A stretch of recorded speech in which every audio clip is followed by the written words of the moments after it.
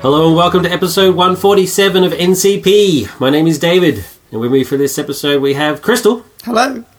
And Bo. How's it going? It's going good. How's really going? Anything exciting happening?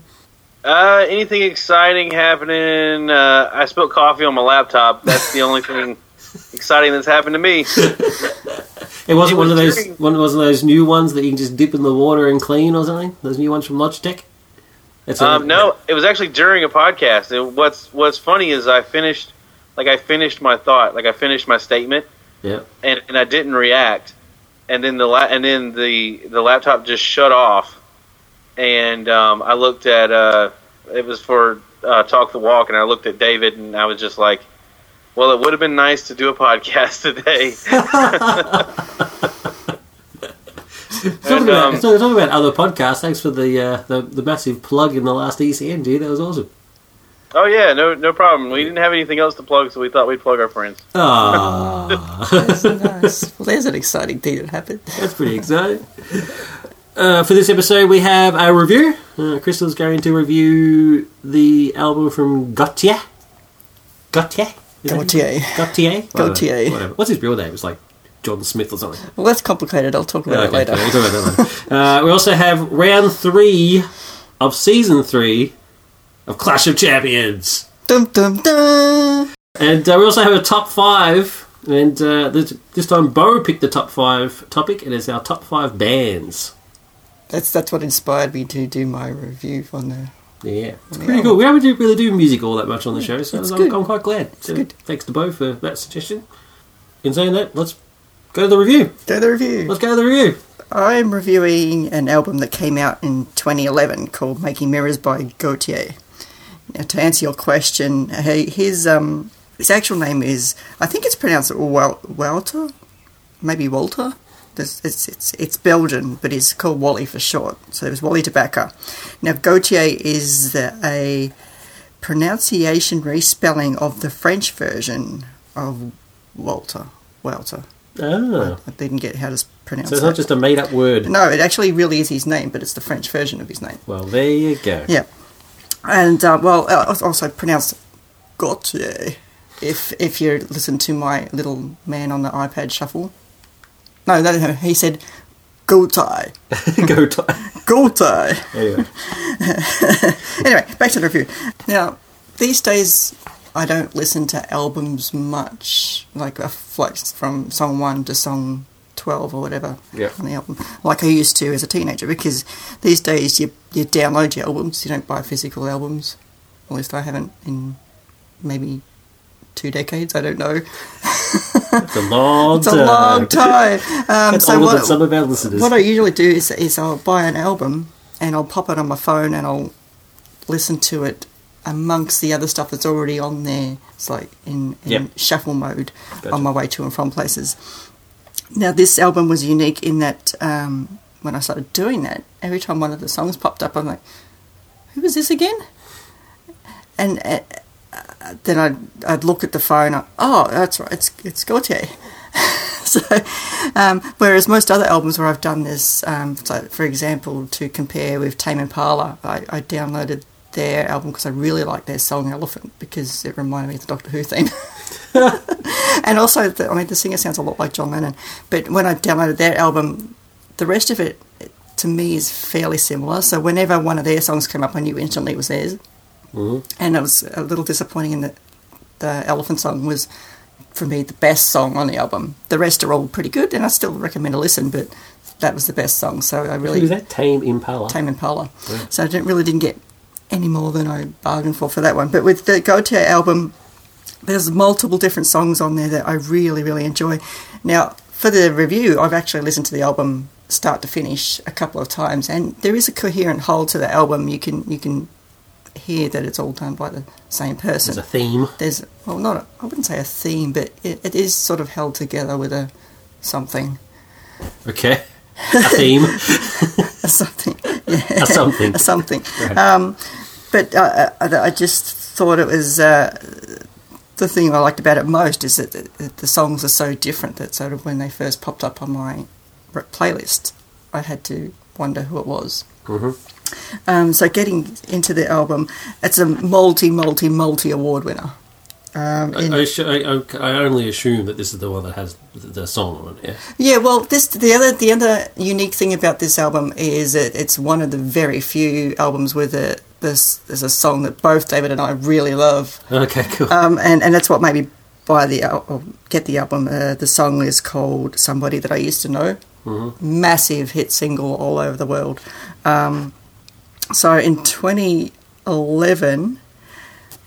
He won 6 ARIAs, most of them for that song. It includes Best Single, Best Pop Release, Producer of the Year, Engineer Video, and he also won Best Male Artist that year.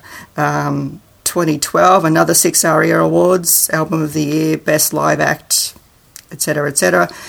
2013, he won 3 Grammys, Best Alternative Music Album and Record of the Year, all for the Making Mirrors album.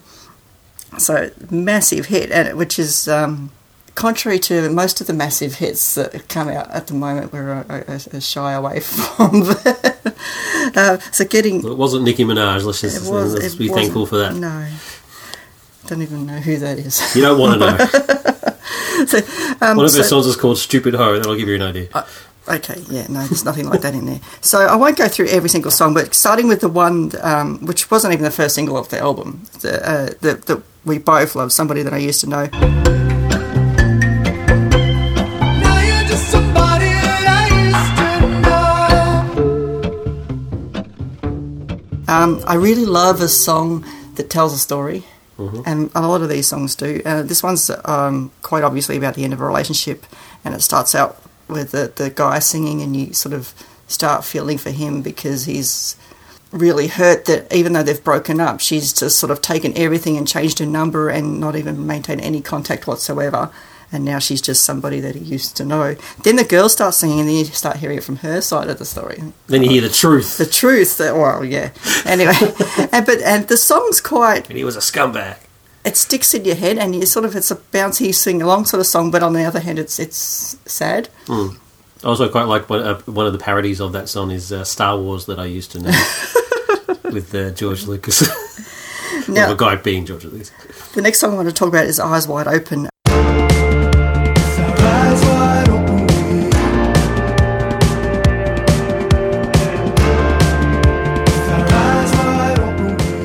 That's actually the first single off the album, and listening to it, I think it might be about climate change, because it talks about, well, the main part of the chorus is eyes wide open, we walk the plank with the eyes wide open, and it sounds like somebody talking about they can see all these bad things happening, but we're not doing anything about it. Anti-vaxxers. Yeah, all that sort of stuff. I Feel Better is an awesome song. It's very euphoric. I feel better.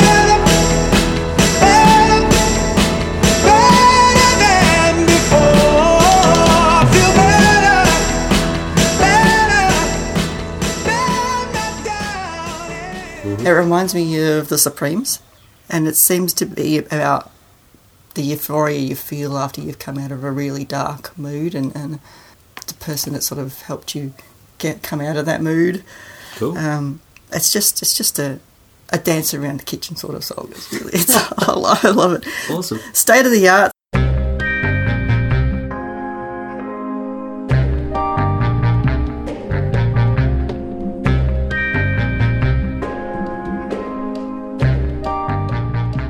I remember seeing, actually, Gautier on Spicks and Specs, and he was talking about how he makes music in his bedroom, and it's just his sort of synthesizer stuff. The State of the Art's clearly made with synthesizer. It's done, you know, when you do the keyboard thing, but makes vocals instead. I don't know what that's called, but it's done like that, and the whole song's like that. And apparently, according to Wikipedia, it's about a 1970s organ that his parents purchased, and it's at the time it was the state of the art. Now, the vocals kind of remind me of a song I heard. I don't know who put it together, but it was a song put together with the voice of Carl Sagan. It's an interesting one, that one. And the final song I wanted to talk about on the album is Don't Worry, We'll Be Watching You.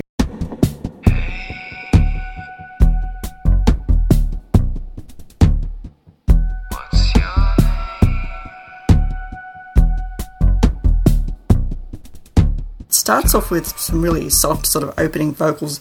They're quite similar to Bo's vocals on the start of Dead Hearts. Cool. On the Nova Javelin EP, get it now? Quick plug. Quick plug. It sort of starts off sort of lulling you into a sort of place of security, and it's about sort of someone saying, don't worry, we'll look out for you, we'll watch after you. And it slowly gets a bit more menacing, and it finishes with a really creepy line. Like, it's sort of said or sung creepily, we'll always be watching you. It's like it's interesting. I don't know if it's about cults or what, but it's talking about we love you and we'll look after you. Oh, okay. I don't know. Maybe. It's hard to say. Anyway, that's. I mean, there's more songs on the album than that, but they're the main ones that I wanted to sort of talk about. I just, it's really exciting to actually listen to an album start to finish, like I used to when I was a kid, and actually be interested and listen to all of the songs and not just have them as background music. I just think this is one of the best albums I've heard in the last few years, maybe even longer, and I give this another 5. Number 5 with a bullet. Number 5 with a bullet. 5 out of 5 Lukes. 5 out of 5 Lukes. Yeah. Wow. Probably. I'll listen to it again. It's probably really 4.5, but it's made me excited to talk about it, so I'm giving it a 5. All right, fair enough. Yeah. Plus 5 just for the excitement factor. Yeah, I highly encourage anybody to give it a listen. Doesn't matter what sort of music you're into, I think it's worth it. Cool, thank you for that, Chris. That was awesome. You're welcome. So next up we've got round 3 of Clash of Champions. Ladies and gentlemen, let's get ready to rumble! Cool, so round 3, round 2 was Captain America versus Captain Steve Rogers versus the movie version of Scorpion. Scorpion, that's so right. Movie versions. And, it was only 2 weeks ago and I couldn't remember. And Captain A won, so he went on to the next round. And so for round 3, we have Hawkeye, movie version, it's important to note, versus Legolas, also movie version, not story version. Now don't tell He us. doesn't break out into poems. Don't tell us the results, but just tell the people how many votes this actually got. Oh, so you want to know the votes before we even get into the vote? Not the results, But not the results. Just how many. Just Okay, total, all right. yeah. As of this recording, we received 357 votes. Wow, That's dude. mind blowing.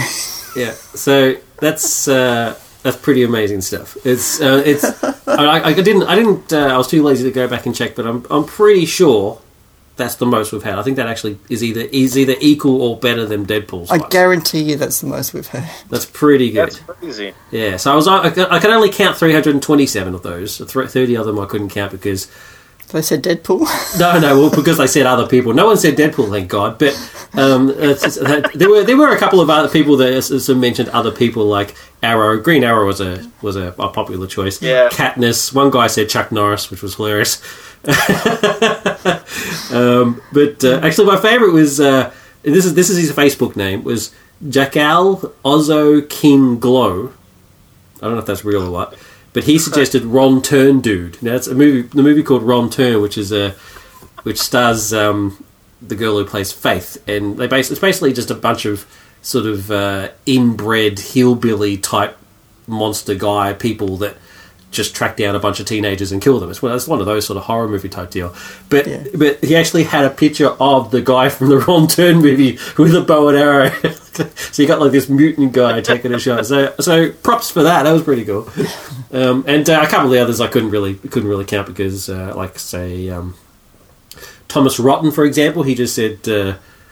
Well, actually, no. I counted his actually because he said Legolas has aimbot, so he wins. And I quite like that one because it's a Counter-Strike reference. So went back to my childhood, which is pretty cool. That's definitely a vote for Legolas. Yeah, that's a vote for Legolas. I did count that one. And one of my other favourite ones was actually an exchange between two people, which I can only assume is in French. And I'm pretty sure it's French. And YouTube, Facebook has like an auto translate thing. Oh, okay. But this is the translation, right? This is the weirdest translations. Oh, this is going to be great. Yeah. So it's a conversation between, and what I really loved about this fight is there was a lot of people having conversations. Like my favourite commenter by far is JV Eureka, who he just went all out. He actually had multiple comments, so he cheated. But he had multiple comments and arguments. He was arguing with other people, but in respectable ways. And it was awesome. It was so on your JV, you're awesome. But anyway, back to this French conversation. I'm not going to read out the French bits. I'll read out what Facebook translated it to. So it's a conversation between Jean-Simon Wittham and Francois Bernachats. I'm going to go with that. Sorry, French people. Yeah, sorry, French people. Right, so we've got... So Jean-Simon goes, the question of life. Francis replies with, infissable old it's there takes 20 film before Miss Fletch. What? Which John Simone replies with, win but the best queen. Okay? Which Francis replies with, impossible.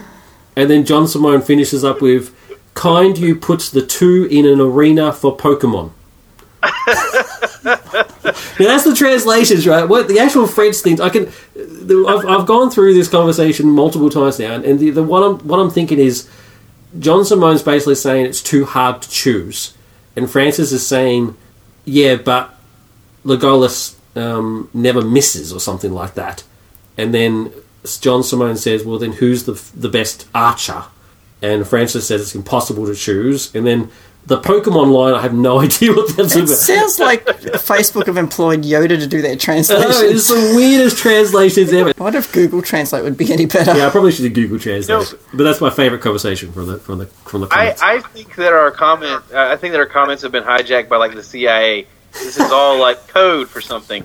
And they figure if they can put the code out in the open and we don't know what it is, they're communicating with somebody right now. Yeah. So unfortunately, because neither of them actually mention Hawkeye or Legolas, I actually couldn't count their theatre, but it's an awesome conversation. Anyway, so like I said, yeah. So I counted 327 votes. So I'll give you the totals at the end of the fight.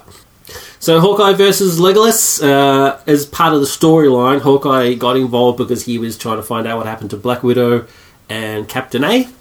So he's involved, and because he got involved, the mysterious people behind the competition have thought, well, we'll throw him up against another archer, and so they've kidnapped Legolas out of the Lord of the Rings universe, or the Tolkien universe, I guess you'd call it. Yeah. So the arena, 1,800 by 1,800 feet island, which is roughly 4 city blocks of New York, with typical city stuff, buildings, warehouses, shops, cars, that sort of stuff. Covered by a force field that reaches up 700 kilometres. Into space! That's right, this is high enough for space. There are no civilians present. Each combatant has all morals removed. They're essentially brainwashed, which for Hawkeye won't be that big a deal because he gets brainwashed within seconds. He's hopeless. But so no morals, so it's out for the kill, or at least the KO. His brain has been washed so many times, it's squeaky clean! Oh, God. So you can get a 90-second KO, then you're still a victor. The look on your face when you did that was actually kind of weird. Kind of creepy. Squeaky clean. You're going to hatchet murder me or something. Anyway, so the combatants. So they are the movie versions. So Hawkeye. Now, I've got a whole bunch of facts about them. All right, so Hawkeye. This is what I could give out. So I've watched Avengers 1 and 2 multiple times now. This is the research he does. This is the research now, because we're only going with movies. So if it happens in the movie, it counts. If it doesn't happen in the movie, it doesn't count. Now, the reason I say that is because Hawkeye in the movies does actually miss a couple of times, right? And usually only when the story, it has to happen. Because if he's shooting at Maria Hill in Avengers 1, he misses every single shot. And of course he is, because he's shooting at Maria Hill, who's one of the other stars, right? But when he's shooting against the bad guys, he hits every single time, 100% of the time, all the time. But in the comic, he misses all the time. It's ridiculous. He's always getting beaten up and misses. And he's the Stormtrooper of the Avengers. No, he's not that bad. He's not quite Stormtrooper bad, but he's pretty bad. So anyway, that's why. So we're going with movie version, and also because that's the picture that I use. So movie version. This is what I've got from watching Avengers 1 and 2 multiple times, and Thor, which he does a little mini cameo. He's Black Ops trained, so he's an assassin, as Tony Stark calls him. He's an assassin, so that means he's He's got all the stuff that you expect to get from Black Ops training, a la Black Widow. So, hand-to-hand skills, or, ballistic weapons, all that sort of stuff. So he's a master of all forms of ballistic weapons, bows, guns, that sort of thing. He sees better from a long distance. Now, it's not clarified exactly what that means, whether his eyes are enhanced in some way, like the ultimate version of Hawkeye, but he has better long-distance vision than he does short vision, and that's not only does he mention that, but it's also proven when Cap puts him on top of it, tells him to go to the top of building, and he's their lookout. Just means he needs glasses for reading. That would be awesome if that was true. If that was true, that would be brilliant. I don't think that's true, but he's highly susceptible to mind control. Squeaky clean. Anyway, which is not relevant to this fight, but I thought it was hilarious because it's dangerous. The fact that he never misses is a lie. Like I pointed out, he does miss when firing at Maria Hill, but hits every single other time, except for the time when he shoots at the bunker and Quicksilver catches the arrow. But he would have hit it for sure. He's a master of hand-to-hand combat, but not as good as Black Widow or Cap.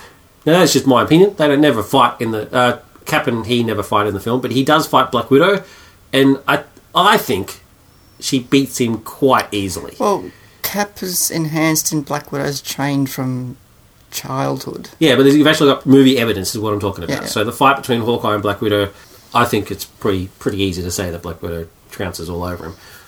Some could argue it's because he's mind controlled and he's not fully in control. I don't know, who knows? But anyway, it works for the film. It works. He has combat driving experience. He'd be a very good getaway driver. He's also a pilot. He flies the Quinjet on multiple occasions. And according to a website that I found, his bow has a draw weight of 250 pounds. That's Hawkeye. Okay. Legolas. Now, once again, this is watching the films. This is not based on the actual books. There are a couple of things in the books that aren't shown in the film that I haven't bothered to include, and that's including such things as, I don't know if you remember this from the book, but he's actually, when they're walking through the snow, he actually doesn't walk through the snow, he walks on top of the snow. Yeah, he doesn't leave footprints. He doesn't leave footprints, he doesn't sink into the snow. So what a ridiculous power that is. Elves are quite light. It is, yeah, I don't know. Anyway, weird. Anyway, but I guess that does kind of translate to the ridiculous parkour stuff that he does with the elephant. That was one of the comments was we're gonna get some of that elephant parkour action. I don't remember him doing any parkour in the books. No, he's no parkour. He does a lot of poetry. He does a lot of poetry. So he's definitely a lot more badass in the films than he is in the books themselves. But that's right. We're going with the film version. So now, according to another website that I found, this Legolas's bow has a draw weight of 150 pounds. Are you telling me you didn't watch the movies? I did watch the movies, but I'm saying that they don't mention the draw weight of his bow. Okay. What kind of a conversation is that? It's not. Hey Legolas, what's the draw weight of your bow? Oh, it's about 150 pounds. I've just thought you watched the Avengers. It would have taken a long time to watch all the lot of. I only watched the Legolas scenes. Oh, that's smart. You watch all 3 films, extended editions. Extended editions plus the appendices. I'm not an idiot. Plus the other He's in the Hobbit as well. So that's 6 films. I skimmed through and just watched the Legolas stuff. Yeah. And a bit of YouTube and so he can send an arrow with fatal force for over 400 yards, which is as proven when the fact that he shoots a Nargol out of the sky. That's pretty good. A flying Nargol or Nargul. How do you pronounce it? Nazgul. Nazgul. That's what I'm thinking of. Nazgul. You know what I was trying. You gave me a weird look, but you know what I was trying to say. The bow itself is over 6 feet tall, and its string has a single strand of Galadriel's hair entwined with it, so which makes it magical. Yeah. I don't remember that. We're all in agreement that his bow is magic? Yeah. Awesome. Well, it's an elvish bow, let's just say that. They never call it magical in the film. Yeah, that's true. Yeah. That's a good point. It does glow. He has dual daggers. He only has one in the book. I need to point that out. But in the film he has 2, and they're badass. And he's immortal. He's quite old. Yeah, he's actually quite old. He's as all elves are, he's immortal. He has extremely good hearing. Which, once again, there's evidence. He has telescopic vision. And can he see in the dark? I didn't see anything in the film where I can't remember seeing anything in the film where he can see in the dark. I'm pretty sure he can. I don't remember that he can see in the dark. I know he's very fast. Yeah. So his telescopic vision is proven when he can see something when they're in the mountains when he sees something miles and miles away that no one else can see. Is that? I'm think that's partly vision, partly elf senses. No, our senses is different. It says when he's in a forest, he can sense certain things. But this is in the mountains. He tells them that he can see. He tells Aragorn, and it's when Aragorn and Gimli go off together, and he can see something. And Aragorn's like, "Are you sure?" He's like, "Trust me, it's out there." That's not the whole conversation, but that's essentially what he's trying to say. He also never gets tired or cold. So there's something for it. I don't know. It doesn't say whether he gets hot, but he does. He never gets tired or cold. Trust me, he gets hot. You know what? Yeah. Even if a Bloom fan. No. He's always hot. Some of these comments were hilarious, right? So even a lot of people didn't just simply say Hawkeye or Legolas. There was always it wasn't always, but it was most of the time it was something along the lines of Hawkeye for the win or Legolas all day. It's just exclamation point. So I really loved the passion behind the comments in this fight. It was just awesome to see. And one of them, of course, was Legolas is better looking, so therefore he should win. Yeah. I didn't get that. Doesn't The white hair. Yeah, he's got the white hair. His eye colours changed multiple times during the Lord of the Rings film because they kept forgetting to put his contacts in. So at one point they're brown and they're blue. Brown. They keep swapping between brown, blue, remember? Should have done just one in a Bowie set. That would have been awesome. I think it adds to the elfishness, maybe his eyes change based on the seasons or something. Yeah. Yeah. Nice. And as just like Hawkeye, he supposedly never misses, and his hand-to-hand combat is ridiculously good. Almost too good. That surprises me, just back to the eye thing, that surprises me with the attention to detail in those films. That surprises me they'd forget something like that. That is weird. And of course his parkour abilities. Yes. The bit where he jumps on the shield. Well, where he keeps firing. He runs up an elephant. He runs up an elephant, so yeah. An olephant, sorry. Yeah, an elephant. So there you go. So that's their abilities. So as usual, they get dumped in the city on either ends. And I've actually got a bit of storyline for this. So if you indulge me, let me get this out, okay. And then we'll get to the actual nitty gritty. All right? All right? Okay. So they get teleported into the. I don't know if this has ever been mentioned, but they get teleported into the dome. So they instantly appear on either side of the dome. I'm going to start with Legolas. Legolas looks around and he's like, what kind of weird sorcery is this? It's like, what sort of environment is it's all this hard stone, metal and stuff, and this is not Middle Earth. This is the work of Sauron. Yeah, what's that about? He's looking around. He's actually a tad confused. He's kind of like, well, this is really, really weird. And I was like, he's looking out and he sees the city, uses telescopic vision and all that sort of stuff. He's like, this is weird. Hawkeye, on the other hand, he's used to all this sort of stuff. So he appears, bow in hand. He instantly just starts running through the city in order to get close enough to take a shot. Climbs up to the roof of one of the buildings. Sees his target, Legolas. He's looking around. He's like, what the hell? So Legolas is still, at this point, his daggers are still sheathed. His bow is still on his back or over his arm or whatever it is that he does during the show, because he's still looking around. And Hawkeye sees his target. Oh, I can't believe I forgot this majorly important point during the bios. Why did nobody mention this? Hawkeye has a whole bunch of trick arrows. So Hawkeye has advanced technology, including these trick arrows. Yeah. Oh my god, I'm ashamed of both of you. All right, so he's. You're the one that forgot, man. I was going to do it at the end. So trick arrows. So this is the stuff that he's seen in the films. In the comic, of course, he's got a ridiculous amount of stuff. But in the film, these are the following ones that you see: bomb, and when I say bomb, I mean ridiculously powerful one. This is the one that he uses against the helicarrier. So really, really powerful bomb one. He also has smaller grenade type ones, which can stick. So they stick to a wall and then can be remotely generated. Yep. So they're the ones I call the grenade ones. He also has a flash arrow, so it creates a big light. He has a computer interface arrow. which plugs into the computer, and they use to overwrite the controls of the helicarrier. He has an incendiary arrow. It's an arrow with a USB at the end. Yeah, it's an arrow with a USB port. So incendiary. So it's kind of like, it looks kind of like a flare, but it's quite powerful. So it's kind of like a cross between napalm and a flare. He also has the mind disruptor arrow, which uses.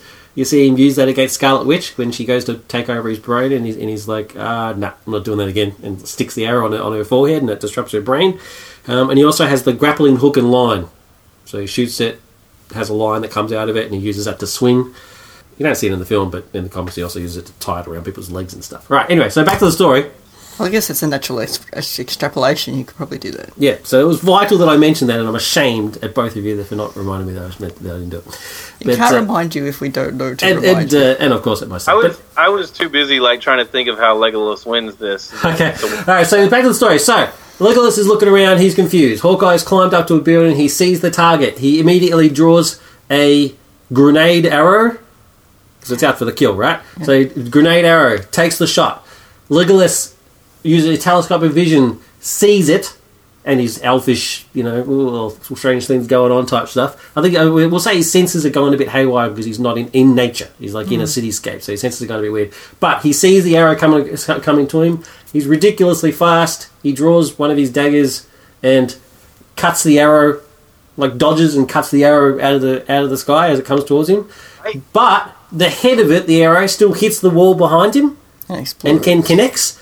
And it's beeping. He turns around and sees the thing in the wall beeping with a little red light, and he's like, "What the hell is this?" He's a bit confused. The arrow explodes. He's knocked to the ground. He's wounded. He's not dead or anything, but he is wounded. But he's like, remember, it's just a grenade one, not the bomb one. So the arrow explodes. He's wounded. He's lying on the ground. He's like, what magic is this? And he gets up. Now he's pissed. Bow gets drawn. He goes back to look at where he saw Hawkeye shoot the arrow from before. Hawkeye's gone. Where do we go from here? Well, I would. So I'll back you up and even say I think Legolas is actually fast enough to shoot the arrow with another arrow in the air. I think he can set the grenade off before it ever hits the wall. Oh, okay. Yeah, but that would assume he knows what the grenade is, unless he just shoots at it. Yeah, so I just don't think there's no instances of him shooting in the films of. So the reason I went with that, and I agree with you, but the reason I went with that scenario is because he doesn't shoot another arrow with an arrow in the films, so he would just assume it was a normal arrow, or just something coming towards him. So instead of shooting it out of the sky, I just made him, dodge it. And then that's why the head. So that's why I went with that scenario because as far as he's concerned, it's a normal arrow. That's when he hears the beeping noise and turns around and sees it, and he's like, "What the hell is this?" Because he's and then it explodes. So either way, he's going to have an explosion in his face. I do agree with the idea that if it hit the wall, he wouldn't know what it was because there's no type of military-esque in Middle Earth. Everything's kind of like magic related. But he would see, but he has the vision. I mean, he would see that it is larger than a normal arrow. He might know to try to stop it before it hits him, or at least dodge it. Yep. Either way, and he knows it's coming at him hostilely. He doesn't want to stick around and look at it. Exactly. If he knows it's coming at him hostilely, and so it's in the wall beeping. He's got to know that's not a good thing. Yeah. Wait, I'm confused. Are you guys arguing the fact that he gets an explosion in his face? Is that what you're saying? Yeah. You're saying he would stop it before it got close enough to explode? I think he would get away from it before it exploded. I think he'd get away from it, yeah. All right. I've been outvoted 2-1. All right, cool. All right, well then scenario changes. He sees Hawkeye fire. We'll go with Bo's one. I quite like it. If he sees that it's clearly not a normal arrow. He quickly draws another one and shoots it, hits it, and explodes in the air between the two of the combatants. I think if anybody in the world could do this, it would be Legolas. Yeah, I'm cool to go with it. Outvoted 2-1. So he shoots it. It explodes in the air between them. As the smoke clears, he then looks to see the person who we know as Hawkeye, but he doesn't know. Sees the person who shot it, but Hawkeye's now gone from that area. So Hawkeye's gone to a new position to take another shot. Yeah. Now, I will say this: Hawkeye now knows that he's up against another archer, Cool. and he also knows. Now, I want Legolas to win, but I think that in a way, Hawkeye has an advantage because he knows the city, like Yep. he knows the city environment. Whereas, like we said, Legolas, his senses, are attuned for the forest. If I were in Hawkeye's shoes, I know the city. I also know how archers work because I'm an archer. I'm that type of, I know that having the high ground is an advantage for me. I think I would try to go to a place where my opponent cannot possibly get the high ground. So I think if I were in his shoes, I would take it to the subway. And Legolas isn't going to know, anything in the subway arena. And no one can have a high ground or low ground advantage. And if I'm in his shoes, it kind of gives me the advantage of I've got the grenade arrows, I've got I've got all these different. These are better, well equipped for fighting in a closer quarters, ground level kind of thing. So I don't know. You think he would go to the subway to try to lure Legolas into the subway? Okay. Yeah, this is cool. We haven't gone into the subway. This is before. cool. No, this is cool. All right, sweet. All right, he goes to the nearest subway. Yeah. And Every corner in well, he's gonna to get to the subway. He's going to have to come out of the building and then go to the nearest corner subway thing and then go down the subway, right? So, do we say that Legolas actually sees him do that? In order to progress the even plot, if he doesn't see it, I think Legolas' senses are enough that he could follow him into the subway. Like I think he would figure it out. Yeah. Well, it's kind of a long story short. We'll say that he actually sees it, right? Actually, I mean, you want Hawkeye to draw him there, right? So we'll actually say that Hawkeye makes a big show of running out the building and down into the subway. Legolas sees it, starts making his way down there. He's a bit confused at first because he's like, "What's going on?" But then he uses his awesome parkour abilities and leaps down the building, down the fire escape. An elephant. Down, an elephant mysteriously appears. He leaps onto the elephant, parkours down. There's no elephants in New York City. I know, an elephant. There's no elephants in New York City.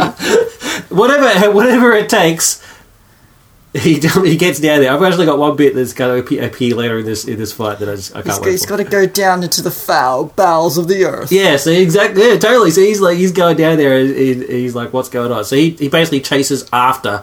When he gets to the subway entrance, he's now cautious. It's quite warm down there too, so he might think he's sort of heading into the bowels of Mount Doom. Or, actually, no, so that's good. We're going to go with that. Not with that, but we're going to go with something similar to that. So he's going down into the subway area. It's quite warm. It's underground. The one thing that the elves fear is the Balrogs. So he's going down, he's like, it's like I'm back in Moria. The Mines of Moria. I'm back in the Mines of Moria. What manner of devilry is this? And, geez, I hope I don't find a Balrog down here.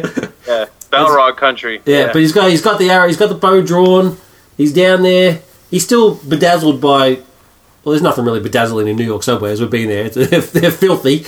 But he's just like, there's all this technology and... I disagrey. All this sort of stuff. I thought they were cleaner. They were much cleaner than I expected them to be. There's not a lot of litter or anything. They're a lot nastier than the subways here. Yeah, they were pretty bad. This is grime, but there was no litter or anything. Actually, no, I will say that there was no litter. That was pretty good. Yeah. But no, there's grime everywhere. Anyway, so he's down there. He's like, what is this? Smells. There's this weird lighting. It's like there's one thing that it's hot. There is actually lighting throughout the entire thing though. Yeah. So he's like, this is pretty good. We don't have to have any torches. There's no citizens, so there's no buskers. Yep, no citizens. So he's just down there, and so bow drawn, and he's cautiously creeping his way in, and he's trying his hardest to get his senses attuned. So he's looking everywhere, senses. Remember his exceptional hearing. So he's just like, he's looking around, trying his hardest. Hawkeye, on the other hand, what's Hawkeye doing? He's watching him. Well, he's not. So again, I'm trying for Legolas to win this, but why are you trying so hard for Legolas to win? Because I like the character better. I don't know. Oh, okay. I'm going with Hawkeye. I want Hawkeye to win. But Hawkeye, I feel like Hawkeye is not. He's not worried about the what do you call the creatures again? Balrogs. Balrogs. He's not worried about the Balrogs. So I mean, he knows what a subway is. So.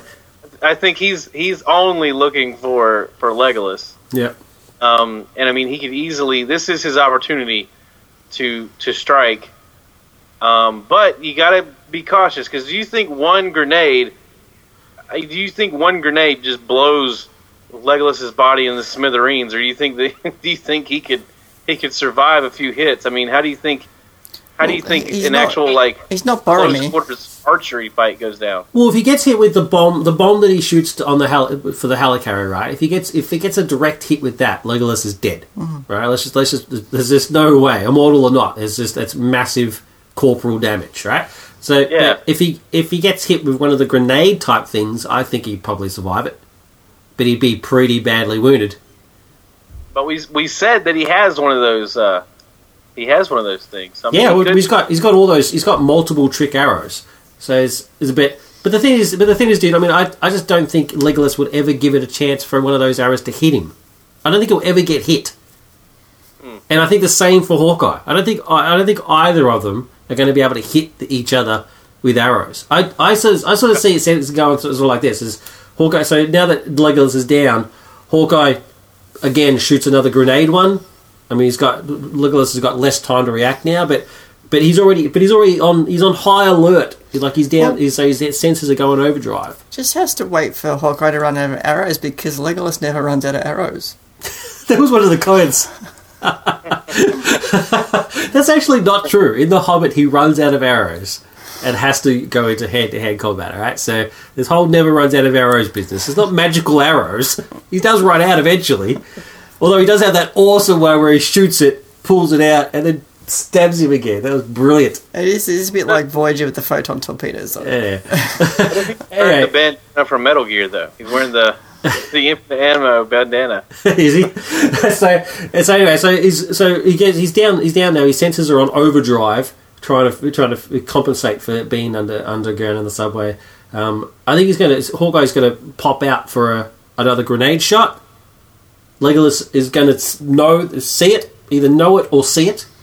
Super hearing, super sight, and again, this time he's actually just not going to muck around. Shoot it out of the sky, out of the air again.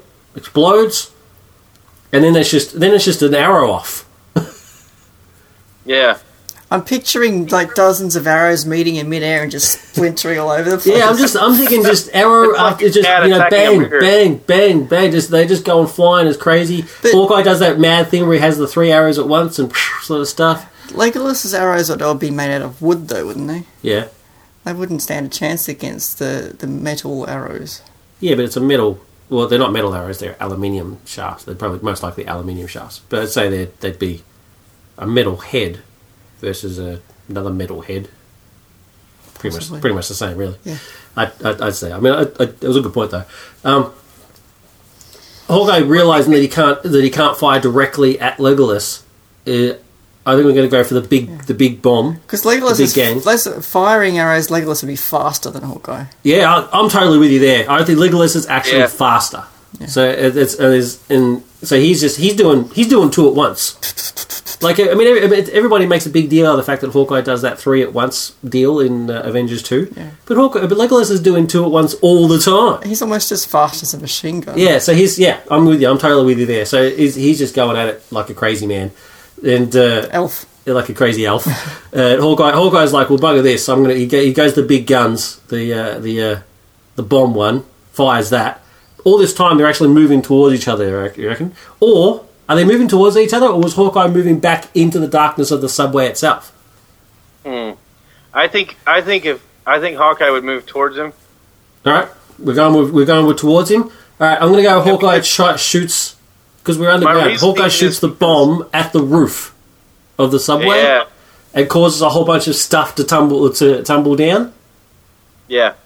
It causes some obscures some vision. There's dust everywhere, massive noise. Legolas is like, oh my god, the noise is too much, because he's got super hearing, so he's going to be like, oh. So he actually drops his bow, and he's like, what's this, hands to the ears type stuff. And there's dust everywhere and all that sort of crap. Yeah. Hawkeye runs out of arrows. Right, it was a major part of the comment, so it has to happen at some point, right? So Hawkeye runs out of arrows, draws the guns. He's got his pistols. He proceeds forward, firing. Oh, I forget that he carries a gun. Yeah, he's got guns. It's shown in the thing. He's got guns and a knife. So he's going forward, boom, boom, boom, boom, boom. He's firing. Legolas is, hiding behind the rocks, dodging, that sort of stuff. He draws he's still got arrows, but like I said, he's dropped the bow though. So he draws the daggers. The daggers are big guns. He draws the daggers. Now, one of the comments I think was that Legolas could deflect bullets with his daggers. No, there's wow. What do you think? There's no proof of that. There's obviously. no evidence for that. There's nothing analogous in the movies that would show that he could do that. He would easily deflect an arrow, though. Yeah, probably. I don't think I've seen it. I don't know. That's really unbelievable. But yeah, I think that Legolas has a hyper sense of maneuverability, and I think he would be hard to hit because he is so fast and he has the hyper senses of just his surroundings. But yeah, I don't necessarily think that it is. I don't think he can bounce bullets. I don't think he can block bullets. No. I just don't think that. So Hawkeye's going in with the guns. He's Legolas is he's ducked down. He's got the daggers drawn. If you can sort of see where I'm leading to, I want to lead into a melee situation. So how would we get to that point? You can't. Would we even get to that point? You can't, not with Hawkeye's guns. I actually think Hawkeye Legolas needs to shoot him. Yeah, I think Legolas would actually back off at this point and run back up outside. Or run up the wall. Actually, yeah, I'm picturing a subway. He could go around the damage. The walls are they're tiled, so that'd be enough purchase for him to run up the wall. And he is so fast that he might not be able to shoot him in time. Yeah, this is cool. He parkour runs up the wall. Yeah. Over the rubble. Hawkeye's like, what the hell? Boom, boom, boom. He's firing at him. And they engage. Yeah, I got to belay. Makes sense. Alright, cool. So it's Legolas. So Legolas sort of with his two daggers. Comes down from on high and lands on Hawkeye. Yep. One of the daggers cuts his arm, drops the gun. Hawkeye pulls his knife. And they're going at it, hand to hand. Legolas is wounded, so let's just take stock. Legolas is wounded, right? They had the explosion directly above his head. He got covered in rocks and debris and all sort of stuff. He no longer has his bow. He's wounded. He's disorientated. But now he's pissed. He's got his daggers. Hawkeye, not wounded, cool, calm and collected, has his big-ass combat knife. What do you reckon? I mean, Legolas wounded and slowed down is still probably just as fast or faster. I'm with you. I could even see in the scene that we worked up where he runs up the wall. Yeah. I would try to jump behind Hawkeye. Yeah, for sure. Yeah, he runs up the wall and over. If I'm brainwashed Legolas, I jump behind Hawkeye and just slit his throat. Quentin Tarantino blood just splatters on the roof of the. All right, let's go this. I like that. So he runs up the wall over the Thinno. Hawkeye's like, what the hell? He goes to fire. Legolas lands behind him, cuts both arms. Hawkeye drops the guns, pulls his knife. Yeah. And now he's slowed down. So Legolas cuts both forearms. He's dropped both guns. He goes to draw his knife. Before he even gets to draw the knife, Legolas has stabbed him. Even if we don't go with that, even if we go with a knife on knife fight, elf versus human, even wounded, I'm with Bo. Even wounded, Legolas is stronger and faster. It's just an elf versus a human. Yeah. And thousands of years of combat training versus normal human combat training. Yeah. So that's another element that I hadn't even thought of. Yeah. So he's been fighting for thousands of years. I'm picturing one of the Uruk-hai and the sword goes up through the chin and comes out the top of the head, but I can't remember who inflicted that. Aragorn. But the proof of his speed is shown in the films time and time again. Like I said, the bit where he shoots Yeah. He shoots the orc, pulls the arrow out, and shoots him again. It's like, it's just crazy. He's incredibly fast, and one of Hawkeye's arrows was stopped by Quicksilver. Yeah. I wouldn't say he's Quicksilver fast. A Quicksilver... Yeah, he can't Quicksilver be that dismantles and empties a can gun. He's not that fast, but I'm just saying speed can foil Hawkeye. Yeah. Well, I mean, it's just... there's no argument that Legolas is faster. So it comes down to hand, even badly wounded. I mean, Legolas... we'll go hand-to-hand knife fight. Legolas is even more wounded than he is. Like, Hawkeye managed to get some shots in, but out and out, Legolas takes him out. Yeah. So we're actually going to kill Hawkeye? Hawkeye dead. Yeah. All right. Dead. Hawkeye dead. There's the Tarantino blood splurt on the wall. Just for Bo's benefit. And Legolas is standing there, badly wounded, but still victorious. Still pretty.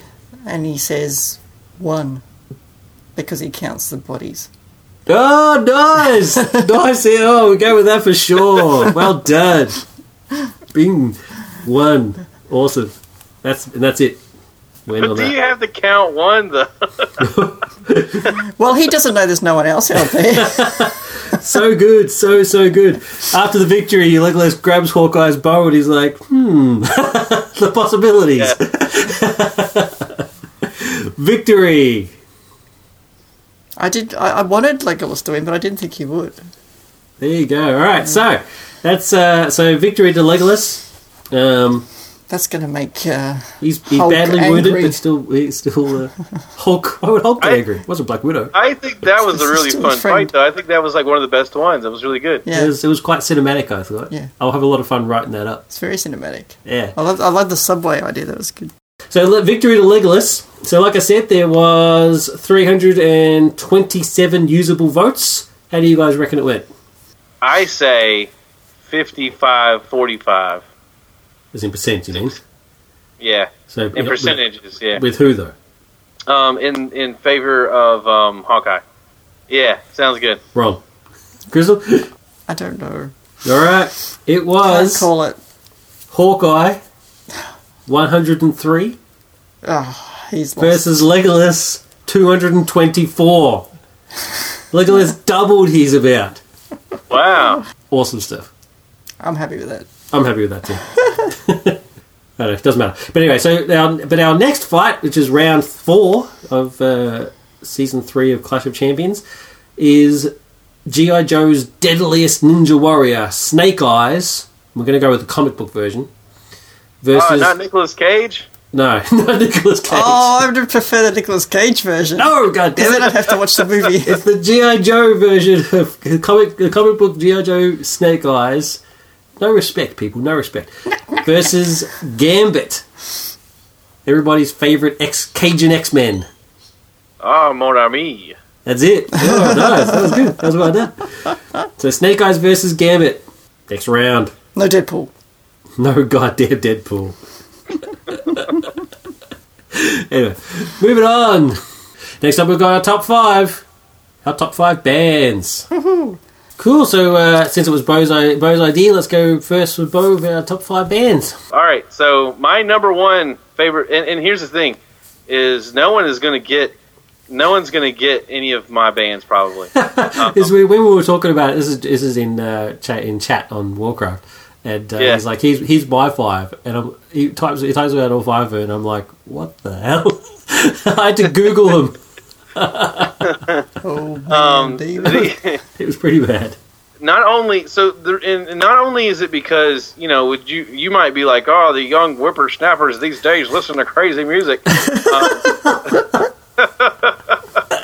it's not only that, but like even for people my age, I listen to very obscure music, and it's almost part of the appeal to me.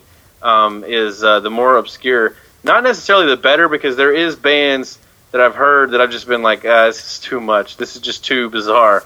But there's almost this, like, if it's kind of an underground, unknown band, there's almost like a plus. Like before I even listen to the music, they've kind of won me over with the initial thing. And then I may listen to it and hate it, but they've got that initial thing is passed. They get a foot in the door just by being alternate.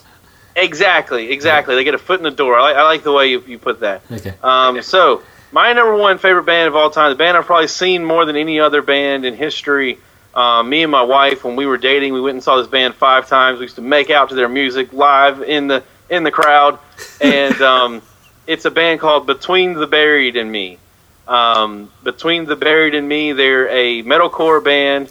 I'm not sure where they're from. I think Georgia, but I could be wrong.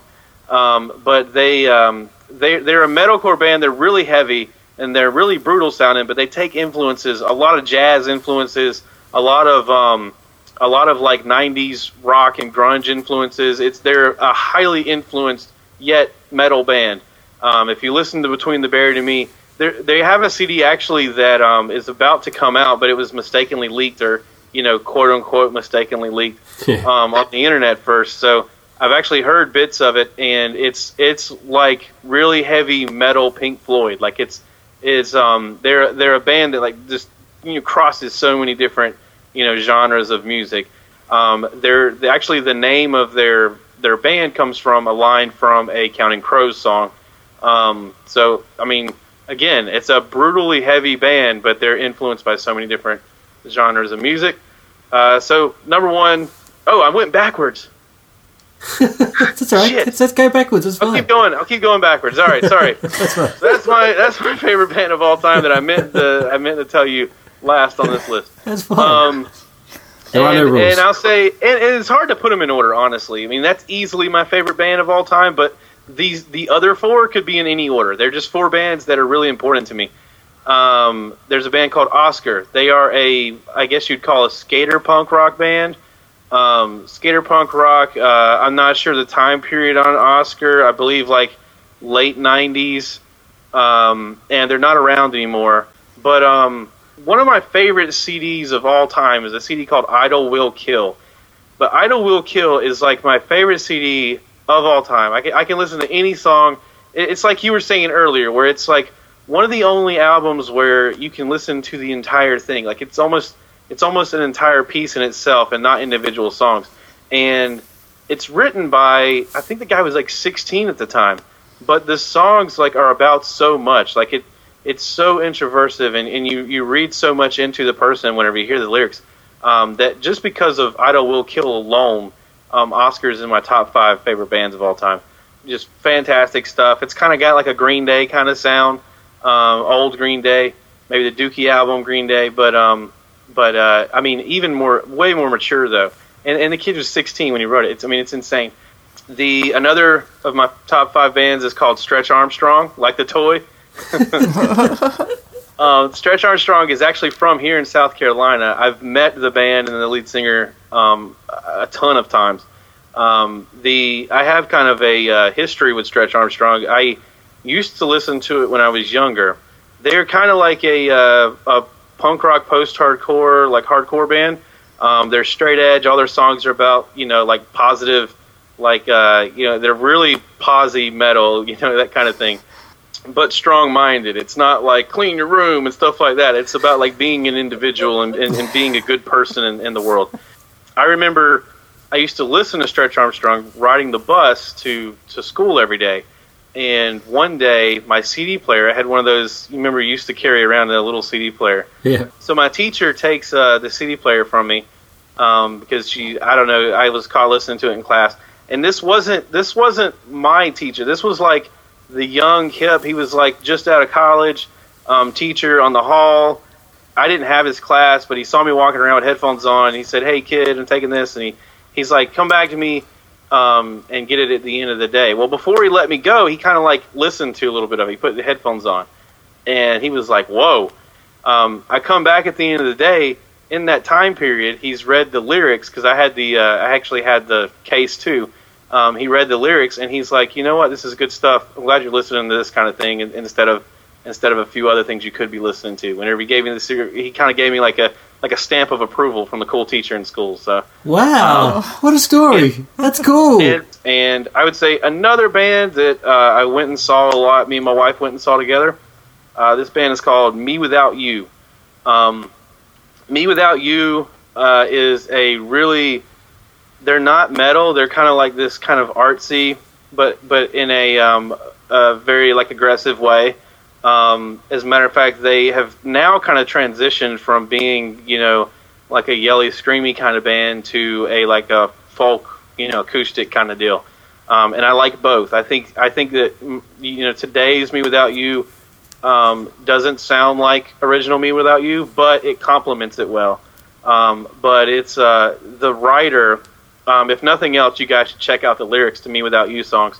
The writer of Me Without You is just amazing. I mean, the way they're a religious band, but the way he writes about religion, you hear this like agony in it, and that sounds bad, but like you just hear this kind of like meek is the word. It's a very, very meek lyrics, like very like selfless.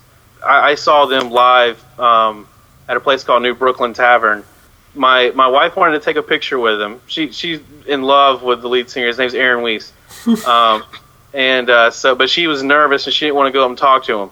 And he's just walking around playing an acoustic guitar, singing. No one even knows who he is. He's just literally walking around the crowd. He looks like he's on LSD or something. Like he's just floating around this crowd, playing these little songs. And I go up to him and I'm like, I swear to God this happened. This is the weirdest story. I said, "You're Aaron Weiss, right?" And he said, "That's my name, but that's not who I am." That's awesome. That's brilliant. And I was like, right.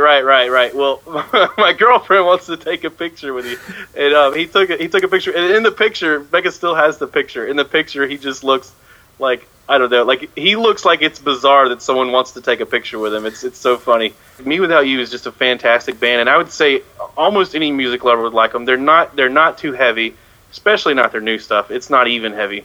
But Me Without You, an influential band. I wouldn't listen to a lot of the music I listen to today if it wasn't for Me Without You. Lastly, but not leastly, again, these weren't in a very good order, is a band called Thursday. And Thursday's a really popular band. Actually, probably a lot of people actually know that band, but they're not around anymore. The lead singer is now in a band called United Nations, which is like a really heavy band. Thursday is like the beginning of that, but it was much more emo than United Nations. Thursday is influential to me. I remember my dad forcing me to cut grass, and I really hated it, and I'd listen to Thursday the whole time I was cutting the grass, cussing my dad out within the sound of the lawnmower, and he couldn't hear me because the lawnmower was so loud. But Thursday is probably, out of this whole list, I mean, Thursday is the earliest, so I mean, you could make the argument that Thursday and Stretch Armstrong are the most important because I listen to them at influential ages. I'm not sure what any of their songs are about because they're kind of bizarre lyrics, but they're good nonetheless, and I think it's a band worth checking out. That's my 5. That was an awesome list. That's a good list. I didn't know a single one of those bands. I did Google them after our Warcraft, and so I had a vague idea. But I would encourage you guys to check out Me Without You. Yeah, I definitely think I should check out Me Without You. Out of all of those, they're probably the only ones that I'd be willing to listen to. But yeah, that was very, very well done, Bo. Thank you very much. Now next up we've got Crystal. Okay. Well, contrary to Bo's list, I think you probably will recognise everybody on my list. And I'm going to flout the convention Bo just started and go 5-1. Yeah. He's an individual. He does things differently. Yeah. Well, I was tempted to go 1-5, but 5-1. Okay. It's funny. When David announced this was going to be the top 5 the other day, my sister was around and she just rattled off my top 5 off the top of her head. Yeah. It's pretty easy. Pretty easy. Well, like Bo, 3 to 5 probably changes from time to time. So, but my top 2 are always pretty much the same. But number 5, coming in at number 5, and please don't laugh. Number 5 is the Monkees. Come on.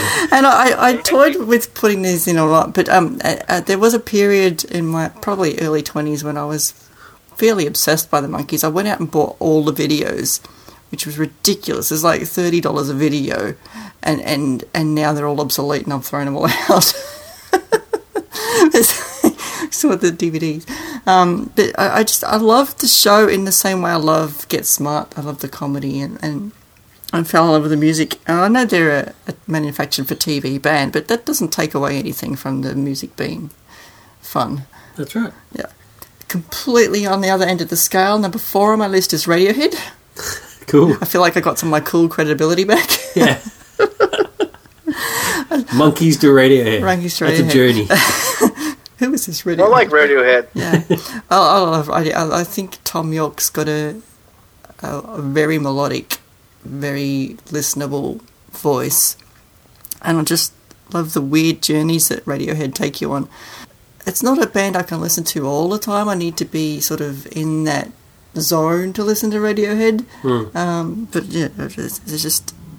I couldn't pick a favourite album either. Maybe Pablo Honey if I had to choose. But yeah, and I've got, it depends on what mood I'm in, which song I would like better from Radiohead. Actually, there's a band called Hard and Firm who have done a bluegrass medley of Radiohead songs that I really enjoy. It is cool. It's very cool. Number 3 on the list, R.E.M. It's just, what can I say about R.E.M.? They've just always been in my life soundtrack, I guess you'd call it. They've just always been around. I love everything from their earlier stuff and to their newer stuff. Probably the middle stuff, the best. I was almost going to say my favourite is Homer Simpson's version of The End of the World, but I can't really say that's my favourite R.E.M. song. Why not? You can say whatever you want. I just love Homer Simpson's version. Managed to work Ned Flanders in there. I can't really pick a favourite R.E.M. song. Again, it depends on the mood. Number 2, and it might surprise people to know that my number 2 all-time favourite band is the Beatles. Probably a lot of people's number 1 all-time favourite band. But again, at a different time period in my life, I was obsessed by the Beatles. It seems strange to me now that the 90s is like the same sort of distance away from today that the 60s were to the 80s, because it seemed like such a long time, such an ancient history, and I was sort of delving into this stuff and discovering it for myself for the first time. And so the Beatles were as new and fresh to me in the 80s as they would have been to people at the time in the 60s. I love their story. It's because they sort of start off as this, probably equate them to a nowadays boy band with the screamy teens and but then they sort of evolved into something more and more adult and innovators. Everything they brought out was new, and then people are then inspired by them. Although they had their inspirations as well. Yeah. But they're the groundbreakers. And my number 1 is a cheat because it's 2 bands. It's Crowded House / Split Ends, and it's because one band sort of evolved out of the other. I can't break them apart. It's a similar sort of entity. Yeah. Split Ends started as a band the year before I was born, so they're sort of this group of people been around my entire life.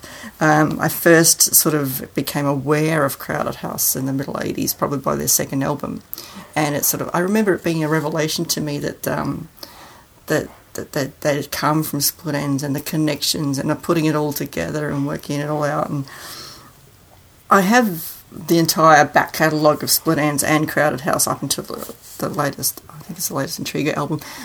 The latest album only came out recently, and I could not tell you the name of one song on the album, but all the others I know inside out. I know all the stuff. It was because at the time when that came out, when I'm a teenager, and that's when you obsess over stuff and you get really nerdy about it and you want to know absolutely everything about all of it. And now I'm just like, not so much. But you still get newsletters from the Split Ends. I do, group. And I'm still in contact with the man who runs it. And in fact, every week or so I send him stamps. He collects stamps for a charity and raises money for landmine victims. He's a wonderful man. But yeah, that's my top 5. I actually found this quite hard to do because I don't really listen to albums per se. I'm not a big fan of chucking an album in there. I'm actually more of a fan of particular songs.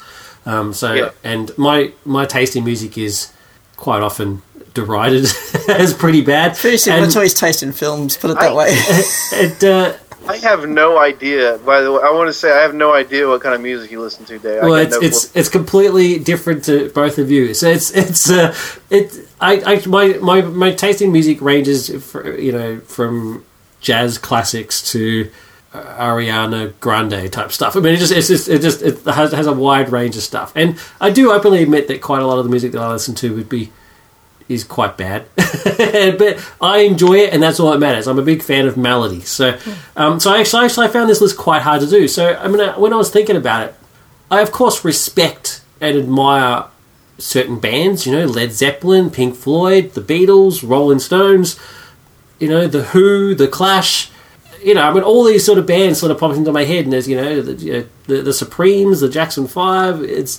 And I found it quite hard to sort of pin down 5 bands that I would listen to. And the way I tackled it was, what band would I choose where I would I'd be at least willing to listen to any song they produced. Because, like I said, as much as I love the Beatles and admire and respect what they did, there's just certain Beatles songs that I just think are rubbish. So it's like, and so I sort of have a bit of a hard time with the Beatles. So anyway, so at the end of the day, I actually couldn't think of 5. I couldn't think of a top 5 band. So I've actually only got a top 3, and they're not in any particular order. So my 3 favourite bands of all time are Queen, because that's a good one. Yeah, they were they're geniuses. They were geniuses. Freddie Mercury was a genius. It probably wasn't as much a genius as he thought he was, but he really was. And Brian May, one of the greatest guitarists in the world, and still is, and an extremely smart man. And also an extremely smart man as well. He's also into like astrophysics and stuff. So yeah. I mean, but not even just going with that, but just in terms of their music, yeah, they've got some bad songs. Defenders of the universe. No. The Flash Gordon soundtrack is brilliant. That's the best thing about that movie. Anyway, but I mean, they got some bad songs, so I'm not a big fan of songs like Fat Bottom Girls and that's that sort a fun song though. I don't know. It doesn't really do it for me. But there's so much of their work just sort of resonated with me that I just I can't deny their inspiration and in my life. Secondly, I'd have, like I said, no particular order, the Eurythmics, and then as by connection, anything Annie Lennox then went on to do solo. My 2 favourite songs in the world ever. Are one of them is from the Eurythmics, which is "Would I Lie to You." I just think it's the perfect combination of cool music, like I said, the melody and the beat combined with the message and even the video. Just Annie Lennox just going mental. So I think Annie Lennox has a voice that is unmatched by anybody else. She's an Oscar winner. And she's brilliant. And the Eurythmics were basically my sort of growing up band. And number 1 is U2. So like I was saying, going back to my favourite songs in my world, my favourite song ever is One by U2, and I think it's brilliant. Again, U2, not everything they do is good. I mean, their latest stuff. I mean, in fact, their latest exactly. I mean, you resonated a lot when you said before when you said their latest album. I couldn't name a single song. I could not name a single song from their. I can because I reviewed it. Yeah, exactly. So that song that it was auto downloaded and stuff, all that sort of stuff. But even they've got some pretty ordinary songs throughout their thing. But the majority of their songs, I just think I think are brilliant. And Joshua Tree, Achtung Baby. Yeah, well, Achtung Baby is probably my favourite album ever. I just think they're awesome. So I'm more sort of favourite songs than bands themselves. But there you go. Queen, U2 and Eurythmics. Because it was bands, I limited it to bands, but if it was just music performers, instead of number 5, the Monkees on mine, it would have been David Bowie. But because he's not a band, I didn't put him on. That was what I found so hard, because it was performers. Yeah. That's right, yeah, David Bowie, Michael Jackson. I thought about that too. Yeah, the list goes on. So I think actually, do you want to say for the next one we actually do performers solo? I don't know that I got 5, dude. I don't know. I don't know that I've got 5 either. I'd say Bowie. At some point we'll do songs. I was toying with putting Flight of the Conchords. Yeah. At one point we'll do songs. Anyway, so that was an awesome top 5. Thanks again for both for suggesting it. That was a lot of fun. I listened to a lot of music in the last couple of days to sort of figure out which one to go with. I do want to say, if you know what the line "This is my tiger suit," "This is my tiger suit," if you know what that's from, then you probably know who the bands are that I mentioned. This is my tiger. No, I don't know it. So there you go. let's finish up with coming soon. In Australian cinemas, June 18th, we get Going Clear, Scientology in the Prison of Belief, which has been out overseas for ages, and I've actually already seen it. And yeah, I don't know. I have mixed opinions. Me too. I think it's a little one-sided. Like they do talk about how nobody from Scientology wanted to actually talk with them, and while I think that's true, I'm not saying they're lying, but just the documentary, I think, is just too one-sided without having that representation. But how would you get that representation if nobody else wants to provide it? I wouldn't have released it until I got that representation. If they'd shown them what they already had and maybe gotten some sort of dialogue happening. If you've invested that much into the project, you're going to have to keep going with it. Yeah, well, then I think the project's flawed because of it. So that's my opinion. I mean, it's interesting. It's an interesting documentary, but it's just. It's like I said, it's one-sided. It's just a personal, probably biased opinion, but I think even if they did get the other side, I'm not sure I could have trusted anything they said anyway.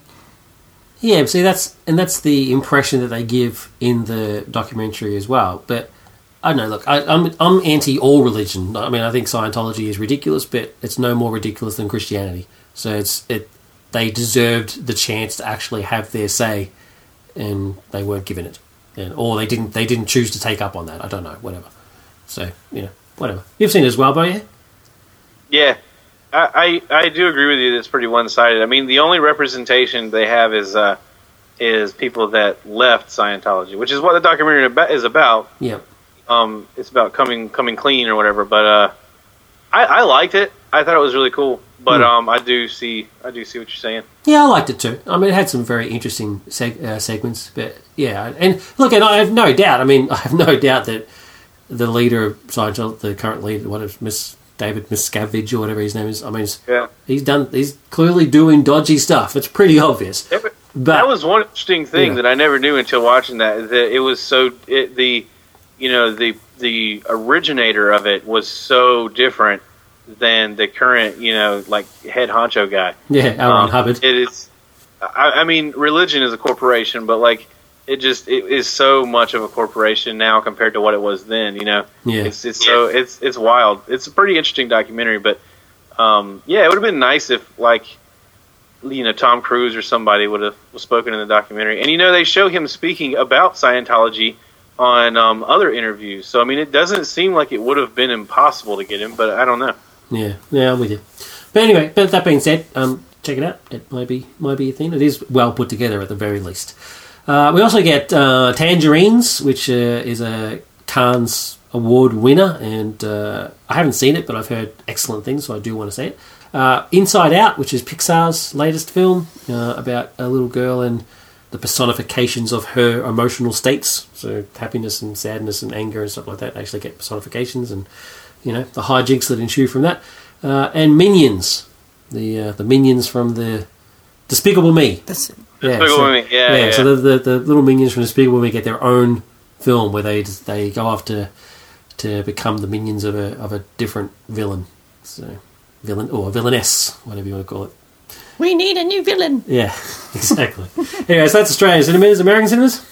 We get Minglehorn, which it's actually a IFC film, and we also get Inside Out, Burying the Ex, which looks like it's probably like a love triangle, murdering the ex-girlfriend kind of movie. It's absolutely atrociously bad. Oh, is it really? Yeah, I've seen it, and I can guarantee you don't waste your time. We get a movie called Eden, which I'm not sure what it's about, and also Dope. That's dope, man. Dope. Yeah, I bet it's pretty dope. If nobody says that line in the film, I'll be amazed. Cool. Well, that's it for episode 147. Very exciting. Our next episode, obviously, will be with the crew and the original crew, the original Flavour crew, and that's Richo in charge. Richo's in charge of the next episode. And then the rest of the episode after that, 149, we're back with Bo and Crystal. We'll also have a special guest, Pete the Heat from the Black Panel podcast will be joining us. Yeah. Or formerly of the Black Panel podcast. I haven't seen Pete for a long time. Yeah, it'll be fun. It'll be fun to have Pete on the show. But that's it for 147. That's it from me and the crew.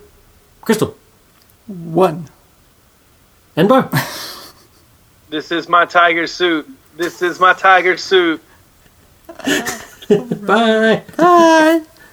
You've been listening to NCP. Thank you for being a part of our crew. If you would like to support the show, you can use the Amazon widget on our website to do your Amazon shopping. If you have any feedback, please go to nerdculturepodcast.com/contact us, where you will find a list of the many different ways you can interact with us.